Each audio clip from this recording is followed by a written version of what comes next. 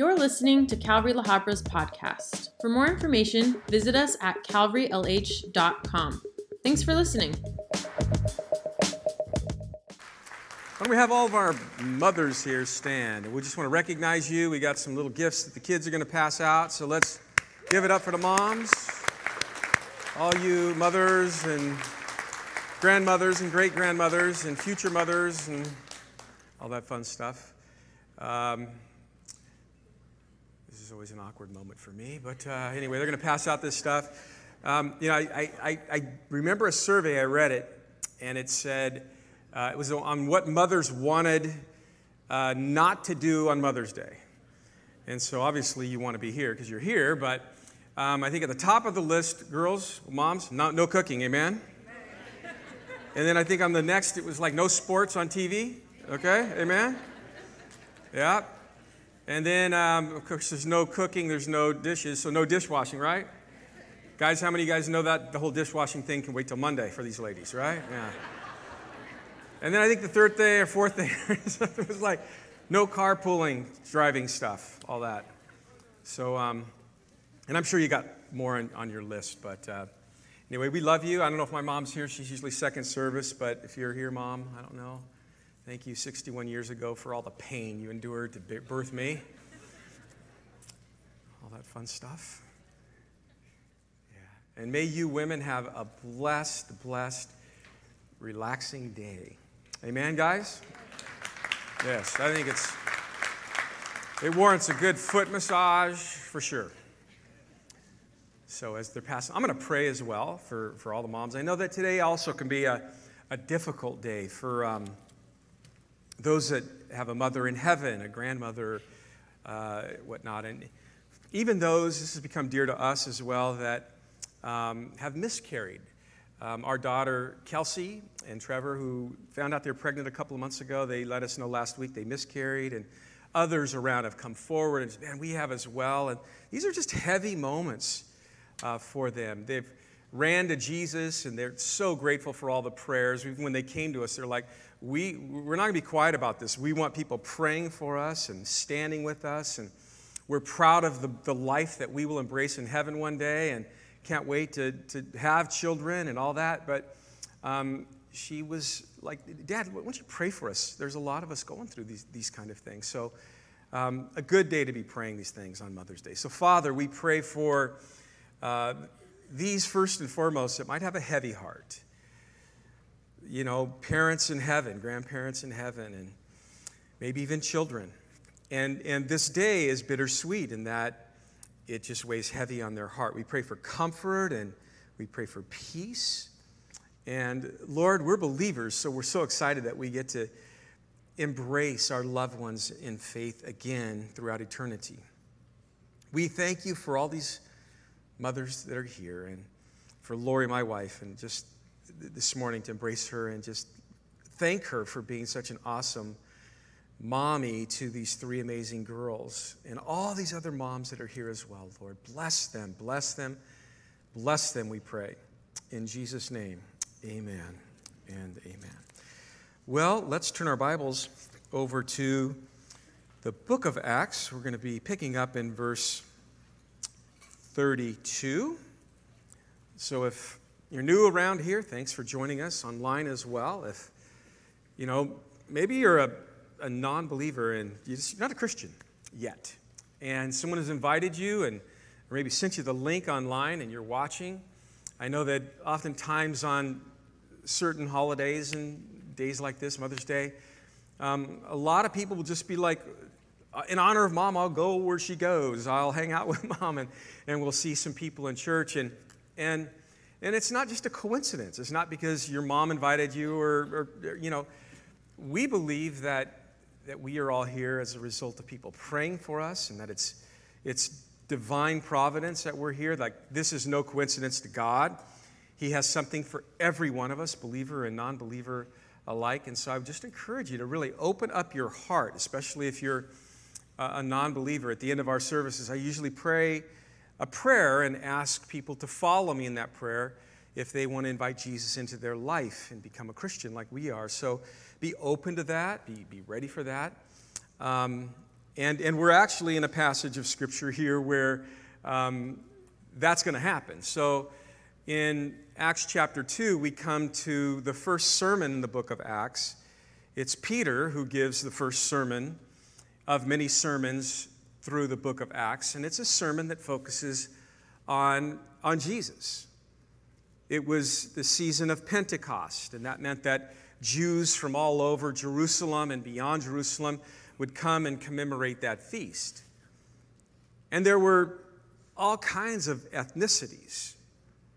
And it would be the day Jesus, before he ascended, had told the disciples to tarry, to hang out in Jerusalem, don't leave.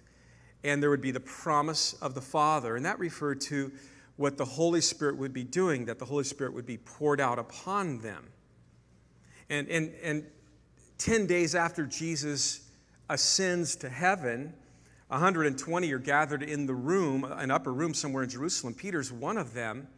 And the promise of the Father, as Jesus said would happen, happened. And as the Spirit poured out upon them, maybe even as you were worshiping this morning, you felt the presence of God just coming over you, the Holy Spirit coming over you. I know I did, and I was just like, whoa, this is great, man. I'm about to preach on this. Thank you. This is great. But that's what was happening. They were just seeking the Lord for those 10 days, and man, the promise of the Father came. They began to speak in different tongues. And that, just the sound of all of this, and it drew a massive crowd around this room where these 120 were. And they were from different areas as well. Luke mentions, I believe, 15 different people were hearing their distinct dialect. Whether these were all Galileans, all Jews from the northern part of Israel who would have spoke primarily Aramaic, but now they're speaking different dialects from Asia and Pergia and Pamphylia and Egypt and Libya and Cyrene and even as far as Rome. All these Arab languages and different languages. They're like, what is this? And they were amazed. They were saying to one another, how can this be? And what does this mean? Some mocked that they were just, drunk. But it was early in the morning. So that at that time, Peter would stand up and address that crowd, a massive crowd. And he would say, look, these people aren't drunk. And he would give 3 points, the what, the how, and the why in his message. He would explain to all those people what they're actually seeing happen is biblical. It was spoken about. These are all devout Jews, devout enough to leave Egypt where they lived and come and commemorate and remember a feast in Jerusalem. They're devout, so they knew the word, but they were ignorant to when some of these prophecies and the promises of the Father would actually be accomplished. And so Peter stands up and he connects what they see to the Word of God, which is something we should always be able to do as it relates to what we are and what we practice. And so they're not drunk. The what is, no, this is what the Father had promised would happen through the prophet Joel. And what he was trying to do was say this is all part of the plan of God. A plan that would involve a set time upon a set era where the Spirit would do a unique work. And this is part of it. And that plan of God would not just be something that he would support as saying, this is biblical. This is about the Word of God. But he would say the plan of God is not just about the Word of God. The plan of God is also about the Son of God. And he would just take them right into, again, just understanding who Jesus is. Remember, again, they missed that. 50 days earlier, the Jews were celebrating the crucifixion of Jesus. Crucify him, crucify him. 50 days later, Jesus has walked on the earth, raised from the dead for 40 days. 10 days earlier, he ascends into heaven. And now the Spirit's poured out as Jesus said would happen. And so Peter's connecting all of those dots. And this is something that they needed to understand. They needed to understand who Jesus was. They needed to understand who they nailed on a cross. That's significant. Prior to the Spirit being poured out upon this group, there was no church. This is the birthing of the church. And Peter's first sermon and the results to that sermon, you tie in as well to the birthing of the church. Prior to this day, there was no church. On this day, there's the birthing of the church. And so, as he talks about this being the plan of God, it's a plan of salvation, a plan with a Savior. So we read there a couple of weeks ago in verses 22 through 24 that this is Jesus of Nazareth, the one attested by God to you by miracles and wonders and signs which God did through him in your midst. It was a way of saying, you guys know he did things that only deity can do. You guys know this. And you know who he is because in verse 23, you guys nailed him to the cross. You put him to death. God was offering salvation to us. He was right there demonstrating who the Savior was, and you guys missed it. But part of God's plan also involved not just giving up his Son to die on that cross, but that he would be raised from the dead. Verse 24, whom God raised up, having loosed the pains of death, because it was not possible that he should be held by it. And so the deity of Christ, man, it's just validated by the resurrection of Christ. And then to further confirm the resurrection as part of God's plan for the Messiah, which they missed, he quotes now, not from Joel again, but from now a psalm, Psalm 16, verse 25, if you'll take note. For David says concerning him, I foresaw the Lord always before my face. For he is at my right hand, that I might not be shaken. Therefore my heart rejoiced, and my tongue was glad. Moreover, my flesh also will rest in hope. For you will not leave my soul in Hades, nor will you allow your Holy One to see corruption. You have made known to me the ways of life. You will make me full of joy in your presence. 29. Men and brethren, let me speak freely to you of the patriarch David, that he is both dead and buried. His tomb is even with us to this day. Therefore, in light of that, being a prophet and knowing that God had sworn with an oath to him that of the fruit of his body, according to the flesh, he would raise up the Christ to sit on his throne. 31. He, foreseeing this, spoke concerning the resurrection of Christ, that his soul was not left in Hades, nor did his flesh see corruption. So part of God's plan is this promise that he gave to David. So he reaches all the way back, Peter does here, to David's view of the Messiah in Psalm 16 being raised from the dead. It is actually a prophecy of the heart and words of Jesus through the lips of David. It describes the Messiah's confident trust in God as he looked to the cross. I foresaw the Lord always before my face, for he is at my right hand, that I might not be shaken. So we look at that prophecy that was expressed through David, a reference to Christ, and is keeping his focus on the Father no matter what came his way. Peter's like, you guys need to understand this. When David was talking about this, he wasn't talking about himself, he was talking about the coming Messiah.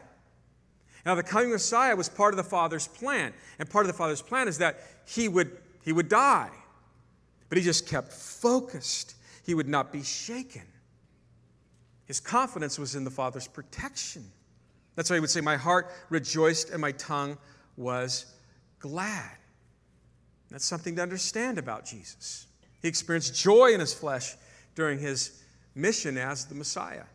Even the writer of Hebrews would say, referring to him at the cross, that for the joy set before him, he would endure the cross. The pain was real. Everything he went through, the agony was real. The joy is what he knew would come. The saved souls, you, me, those that would be spending eternity in heaven forever and ever and ever. That's what brought him joy in fulfilling his mission. So he was able to abide in hope because in verse 27, he knew his Father would not leave his soul in Hades. He would not stay dead.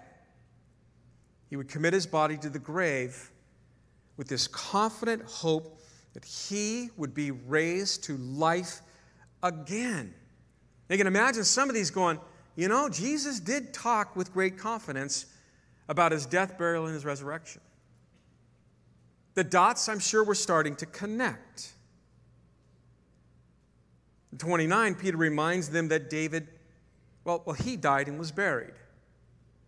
Guys, let me speak freely to you about the patriarch. You know that he's dead. We've even got his tomb. You know that.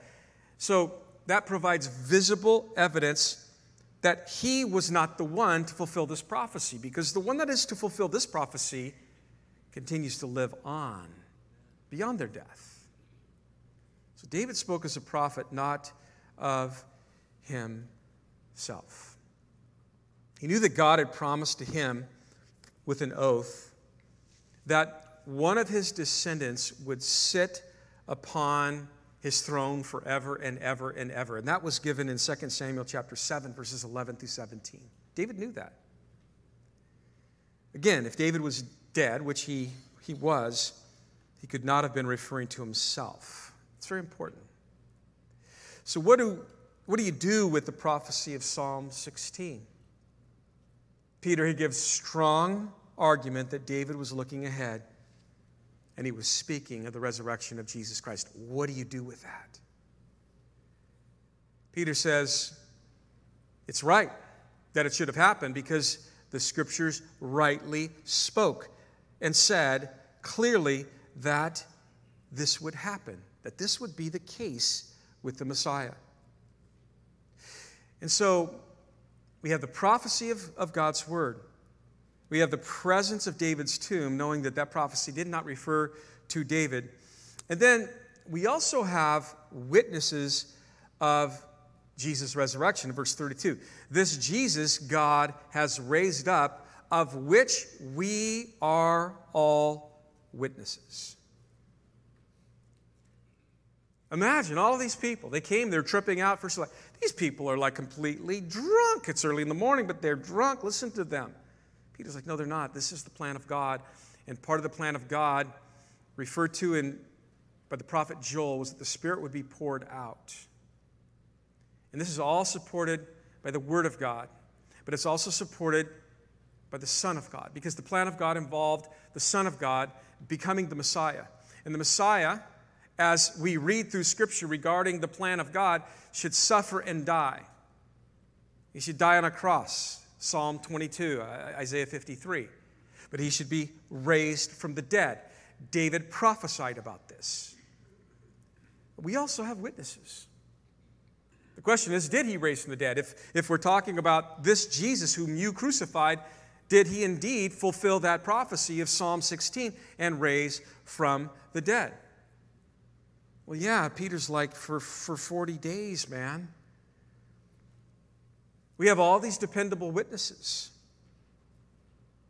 Many who had a hard time believing that he would be raised from the dead. Peter would have been one of those early on. I could see Peter just welling up at this particular point in time in his message, just becoming crazy, passionate. Because just a few weeks earlier, he went to that empty tomb. On that very day, Peter encountered him. Later on that day, Jesus would encounter Peter again with a multitude of disciples hunkering down.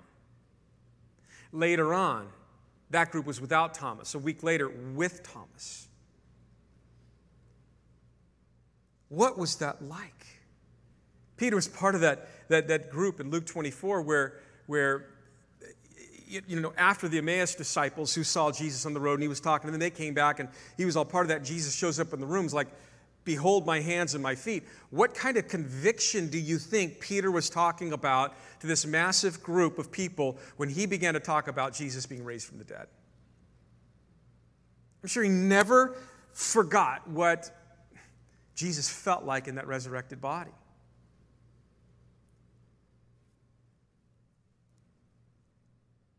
Jesus would say in Luke 24, 44 through 46, he reminded them, guys, these are the words which I spoke to you while I was still with you, that all things must be fulfilled which were written in the law of Moses and the prophets and the Psalms concerning me. Could you imagine where Peter could have ran with at that point in the sermon? Just referring back to, when he came in and he showed us his hands and his feet, we were freaked out. He's like, don't be afraid. He's like, don't you guys know that all in the Torah it talks about this should be happening?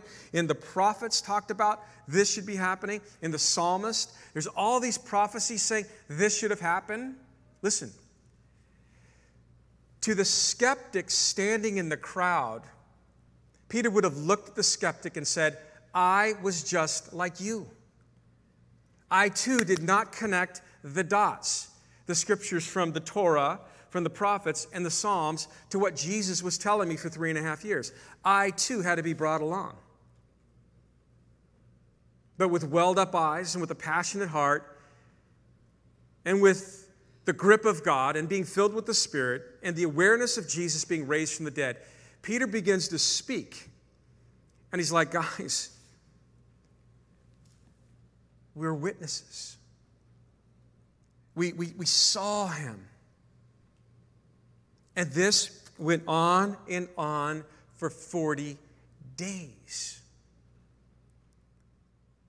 And then he gives more proof of the resurrection. Peter's fourth proof of the resurrection of Christ was the presence of the Holy Spirit, verse 33. Therefore, being exalted to the right hand of God, and having received from the Father the promise of the Holy Spirit, he poured out this which you now see. This which you now see and hear. For David did not ascend into the heavens, but he says himself, the Lord said to my Lord, sit at my right hand till I make your enemies your footstool. Again, Peter, very logical here. If the Holy Spirit is in the world, as you guys are witnessing firsthand, then God must have sent him. Joel promised that one day the Spirit would come. Jesus had promised to send the gift of the Holy Spirit to his people. John 14:26, and again, Acts chapter 1, verse 4. But if Jesus is dead, if that one we claim to be the Messiah, and you've rejected as the Messiah, and you crucified him, and he's still in the grave, and he could not have sent the Spirit. But because we have the Holy Spirit, he must be alive. Amen? Furthermore, he could not send the Holy Spirit unless he had returned to the Father. John 16:7. Nevertheless, I tell you the truth, it is to your advantage that I go away. For if I do not go away, the Helper will not come to you. Now Jesus has ascended to heaven. And to back up this statement, Peter quotes here Psalm 110, verse 1, where it says, the Lord said to my Lord, sit at my right hand till I make your enemies your footstool. A scripture that could not be applied to David. And so Peter's conclusion is it was both a declaration and an accusation. Jesus is your Messiah. But the accusation is, you guys crucified him. Was there any hope? Absolutely, as we'll see. Peter gives a third explanation that was good news to their heart, and that's the why it happened. Why did this all happen? As we look at the plan of God, Verse 36. Therefore, let all the house of Israel, Peter's still preaching here, let all the house of Israel, let all of us Jews know assuredly that God has made this Jesus, whom you crucified, both Lord and Christ. Now, when they heard this, so he sums it all up in the fact that he talks about the identity, his mission, that he is the Messiah. When they heard this, they were cut to the heart. And they said to Peter and the rest of the apostles, Men and brethren, what shall we do? Peter said to them, as maybe to those that are here or listening online that are like, man, I've been wrong about Jesus. What do I do? What's the answer? Verse 38, repent and let every one of you be baptized in the name of Jesus Christ for the remission of sins, and you shall receive the gift of the Holy Spirit. For the promise is to you and even to your children, to the next generation, and to all who are far off, as many as the Lord our God will call. And with many other words he testified and exhorted them, saying, Be saved from this perverse generation. I love this. So we have in this sermon the what happened, the how it happened, as it refers to the plan of God. And now we have the why.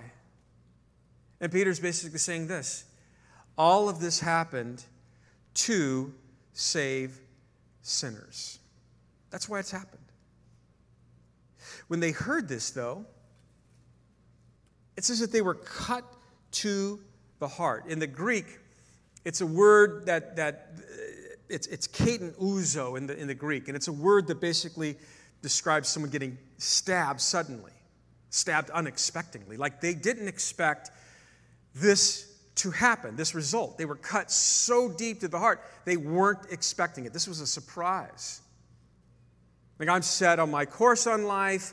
I've already put Jesus in whatever category other than the Messiah, other than my Savior, that I've put him in, and that will never change. But all of a sudden, on this one day, in this one setting, as this one man was clarifying through the Word of God who Jesus was, something began to happen deep within my soul, man.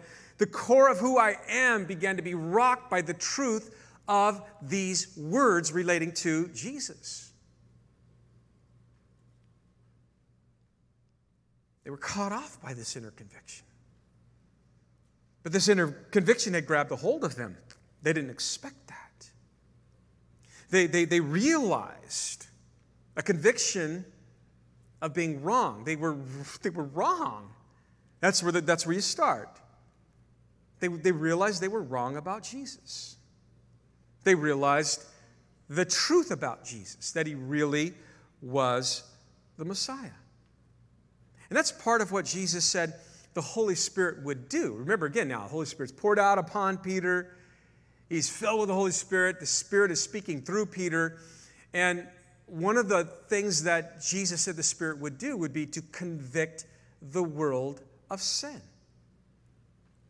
At the same time, he's revealing truth about Jesus. So he's convicting these people about being wrong with Jesus. At the same time, he's showing them what's right about Jesus. And if that's happening in your heart here this morning, online or wherever, man, you need to be responsible with that. You need to be very responsible. This is very sobering. Don't just shrug this off. What must we do? That's what must we do to make it right, because we've been wrong. They expressed the words that countless millions of people would cry out over the centuries to follow when the Holy Spirit would convict sinners about Jesus. This is the cry of an honest heart. that realizes honestly before God that they are a sinner in need of a Savior. The cry of an honest heart that is willing to submit and surrender to God's love, to God's gift, to what Peter would be talking about here in this sermon, to God's plan, his plan of salvation. So Peter said, repent. When it comes to salvation, it's not about some sort of work that we must do. Otherwise, when they're asking the question about what we must do to be right with Jesus, Peter would have listed off the things that they would need to do. And here we are 2,000 years later, and there are countless millions of people that in our generation and generations before us have been taught that salvation is based upon work that you do. You've got to do these works. You've got to do these things. That is not what the Bible teaches. Peter says, no. You've got to repent. When you repent, you're recognizing that, number one, there is this God that's convicting you. You're wrong about his Son. And when you're turning to God, there's a work that needs to happen. Salvation doesn't just happen. There is a work that needs to happen, but the work of salvation is God. It's what God produces in our life. Our part is to act in faith. We repent. We change directions. That's what the word repent means. You believe Jesus maybe was a blasphemer and a fraud and whatever else the Romans and the chief priest and everybody had made him out to be. That's what you believed. You believed that he died and he was buried, and his the popular thing around that time was that his disciples came and stole his body. You believed all of that he was just a fraud. That's what you believed. But now you realize that belief was wrong. Okay, great. Now you need to turn from that to what you now hear and believe is right about Jesus. You've now been exposed to his word. You've now been exposed to his power, the power of his Holy Spirit. He has now cut you to the heart. Now you turn to the one that you've been denying and maybe running from, and you embrace him. You accept him. You invite him into your life. Peter would say in verse 38, be baptized in the name of Jesus for the remission of your sins. What was he saying? He's saying, listen, if this is real, this conviction, you're being cut to the heart, what you believe to be wrong about Jesus, now what you believe to be right about Jesus and what that's produced, if this is real, if this is genuine, if it's real, then understand, there's no secret followers here of Christ. Water baptism is an outward statement of this new inward commitment. It is identifying publicly with the one who has saved you. For the early church, baptism would mark a public break from Judaism. That's what it would stay. That's what I was, but that's not any longer what I am. I am no longer identifying with what I was in Judaism. I am now identifying as a follower of Jesus Christ who has saved me. That's what water baptism publicly said when Jews converted from Judaism to Christianity. And they were saved. Verse 40, be saved from this perverse generation. Be saved from this warped generation that is not moving towards God, but has an evil bent against God. Be saved from that. You see, when you genuinely turn to Jesus, there is going to be a real genuine turning from a perverse culture. You see, salvation is all about transformation. Transforming people from what they were outside of Christ to now who they are in a relationship with Christ. That's why 2 Corinthians 5:17, Paul would say, therefore, if anyone is in Christ, they're a new creation. Amen? A new creation. Old things pass away, and behold, now all things become new. Genuine transformation produces a lot of new things. A new view of the world. In 1 John 2:15, we no longer love the world or the things of the world. We're not to be conformed to the world. Romans chapter 12, verse 2. In James chapter 4, verse 4, we're no longer have this friendship with the world. Friendship with the world is enmity with God. And to love the world makes me an enemy with God. So I have a completely different world view. If transformation has genuinely taken place, if I've truly been saved. What was the result? Verse 41. They gladly received or welcomed Peter's word and were baptized. And 3,000 souls were added to them. 3,000 people went. We were wrong about Jesus. We realized what the scriptures say about him. Holy Spirit took over, cut them to the heart. They genuinely repented. What kind of baptismal service would that have been, by the way? Talk about some sore backs. Wow. The church that Jesus said he would build in Matthew 16 was now birthed and alive. And this is what continues to happen when bodies of believers gather together, just like this group, out of obedience to Christ, listen, with a continued focus on Christ, worshiping him, learning about him. And then, what did Peter do? Inviting people to accept Christ. It's going to happen. Genuine conversion is what's going to happen. The conviction of the Holy Spirit is what is going to happen.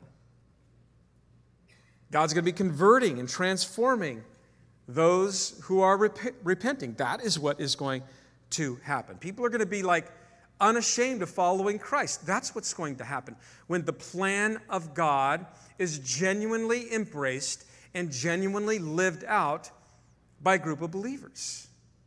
You're going to be seeing all kinds of people getting baptized all the time because the Spirit of God is going to continue to produce the plan of God and fulfill the plan of God.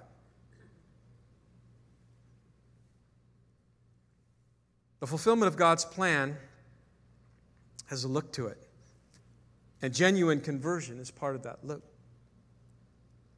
Again, in order for us to be a biblically sound church, what we believe and what we practice, what we do, must line up with God's word. I want this to be a very all-in moment for us. Over the last year plus now, we have had thousands and thousands and thousands of more people following us and our teachings. Online, people cruising through here. And over the course of that time, there was the beginning where the Holy Spirit was doing something very unique and necessary, which is part of who he is and part of what he does. In 2 Corinthians chapter 1, he's the God of all comfort, right? And so we needed comfort when this whole pandemic thing first started off. And God brought us comfort. Amen? But then as we moved through the year and we were going through different scriptures and different passages, the comfort would come into like convicting. It went from comfort to convicting. We were convicted. Like, wow, the whole fear thing. and how we've got to move past our fear and faith. We were in the faith-building season, and so we went from like comfort to conviction to like this, we've got to build our faith. And now there comes a time, and I believe this is where we're at, where we go from comfort to conviction to where we're at today is grounding. The Holy Spirit has been building our faith and building our faith and building our faith after He's convicted us and after He's brought comfort to us. And now I believe that it's time to like be grounded. Be grounded in our relationship with Jesus first and foremost. Be grounded in His Word and be grounded as a group of believers in what the Father's plan is for the body of Christ. And again, it is so important that we understand what we believe and what we practice as we are going to be grounded now as a church. Whoever the Holy Spirit landed here needs to get grounded here. And you need to grow where God plants you. Don't let all the fair weather blowing around stuff blow you around.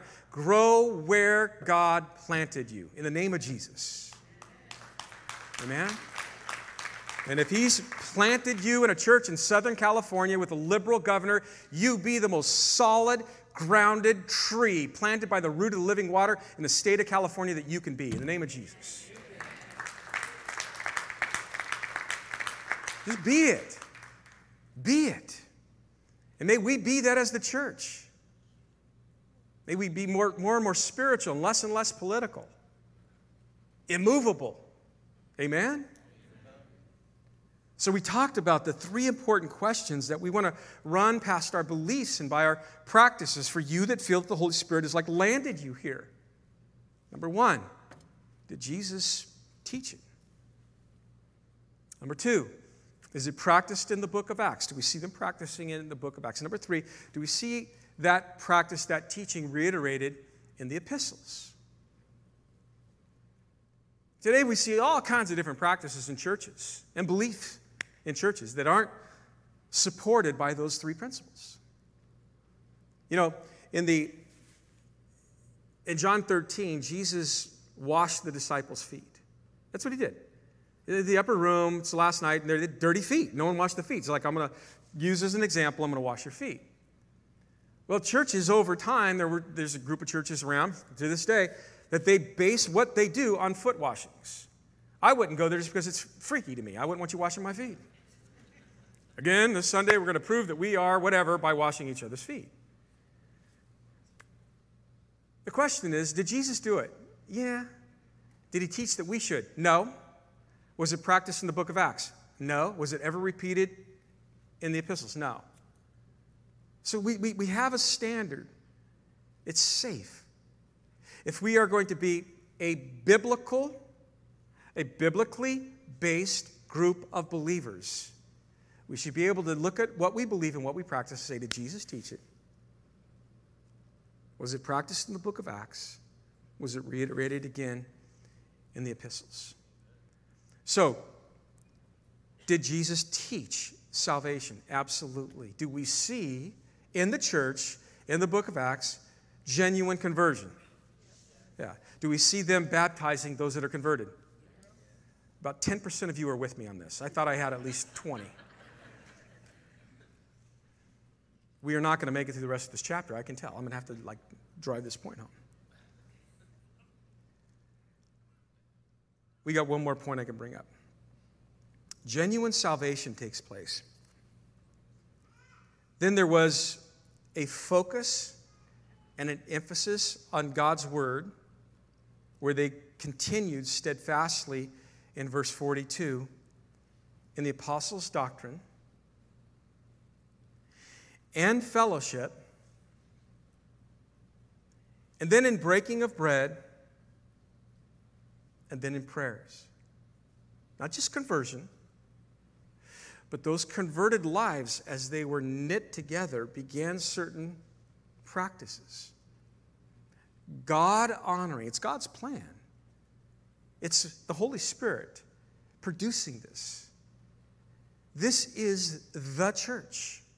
This is the plan of God for the church. Jesus said in Matthew 16, I will build my church. Well, what is that? What does that look like? It comes in so many different forms and colors and shapes and sizes today. They were like, well, what is a biblically based church? This is a biblically based church. And so next week we're going to go through this particular verse. We're going to break it down and just really break it down. This morning I was approached by Mike and Michelle de Guzman. They're cleaning out their attic. I don't know they're cleaning out their attic. And they're like, hey, Lance, we have a bulletin from Committed Fellowship. 1994, we found it in our attic. I'm like, man, you guys are in the attic like, was that 27 years ago you were in your attic? Okay, it's good to revisit that. So let me see that. They gave it to me.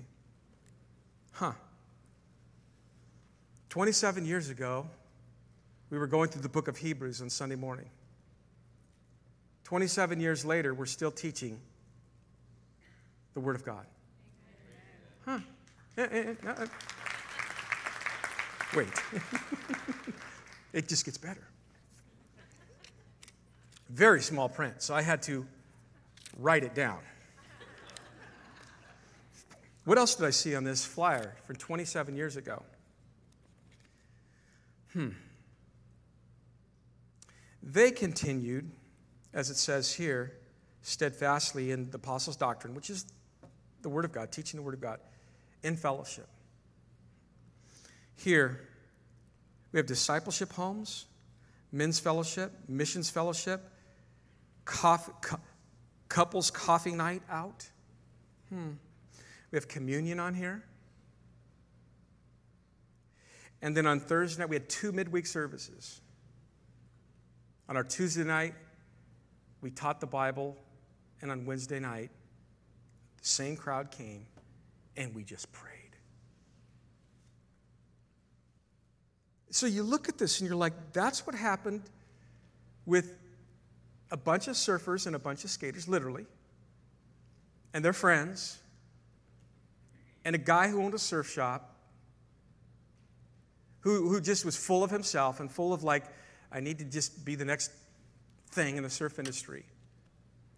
And what really grabbed my heart was watching the Holy Spirit change people's lives.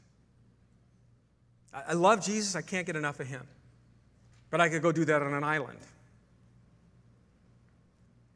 What he produced, I couldn't get enough of that. The Word of God, just a hunger for the Word of God as he was feeding me, the Spirit was feeding me. The change in me and Lori, our relationship. The change in the guys who worked in my surf shop, the Sean Lawrences and the Ron Mukais. Just to watch them change. And to look at the world like is not so attractive after a while. And a lot of these people would go on to become very successful in the world as far as, marriage and careers. And God was like doing something in us to send us out to our Jerusalem, Judea, Samaria, our uttermost parts of the earth, and affect people around wherever we would live life. But what was the nucleus? When we came together, who were we? What were we doing? The exact same thing we're doing 27 years later. And how many trends through the church and then this thing and that thing just blows through, oh, we got to go do this now. And I'd be like, no, we're not going to go do that now. I remember a cool biker church coming into our area, and our Thursday nights dropped by like 70, 80% because all of a sudden, we got a bunch of young people that aren't grounded in the Word yet, man. Like, oh, okay, we're surfers, they're bikers. I like motorcyclists now. They burn incense in their service. I'm going to go over there. Oh, and they just move them through and they just come right on back after a while. Go, you know what? The incense are so overrated. Yeah, but check out my tattoo. I got a tattoo right there over there. You guys understand how privileged we are? Not because of myself and Lori and we're privileged because the Holy Spirit is continuing to fulfill the plan of the Father.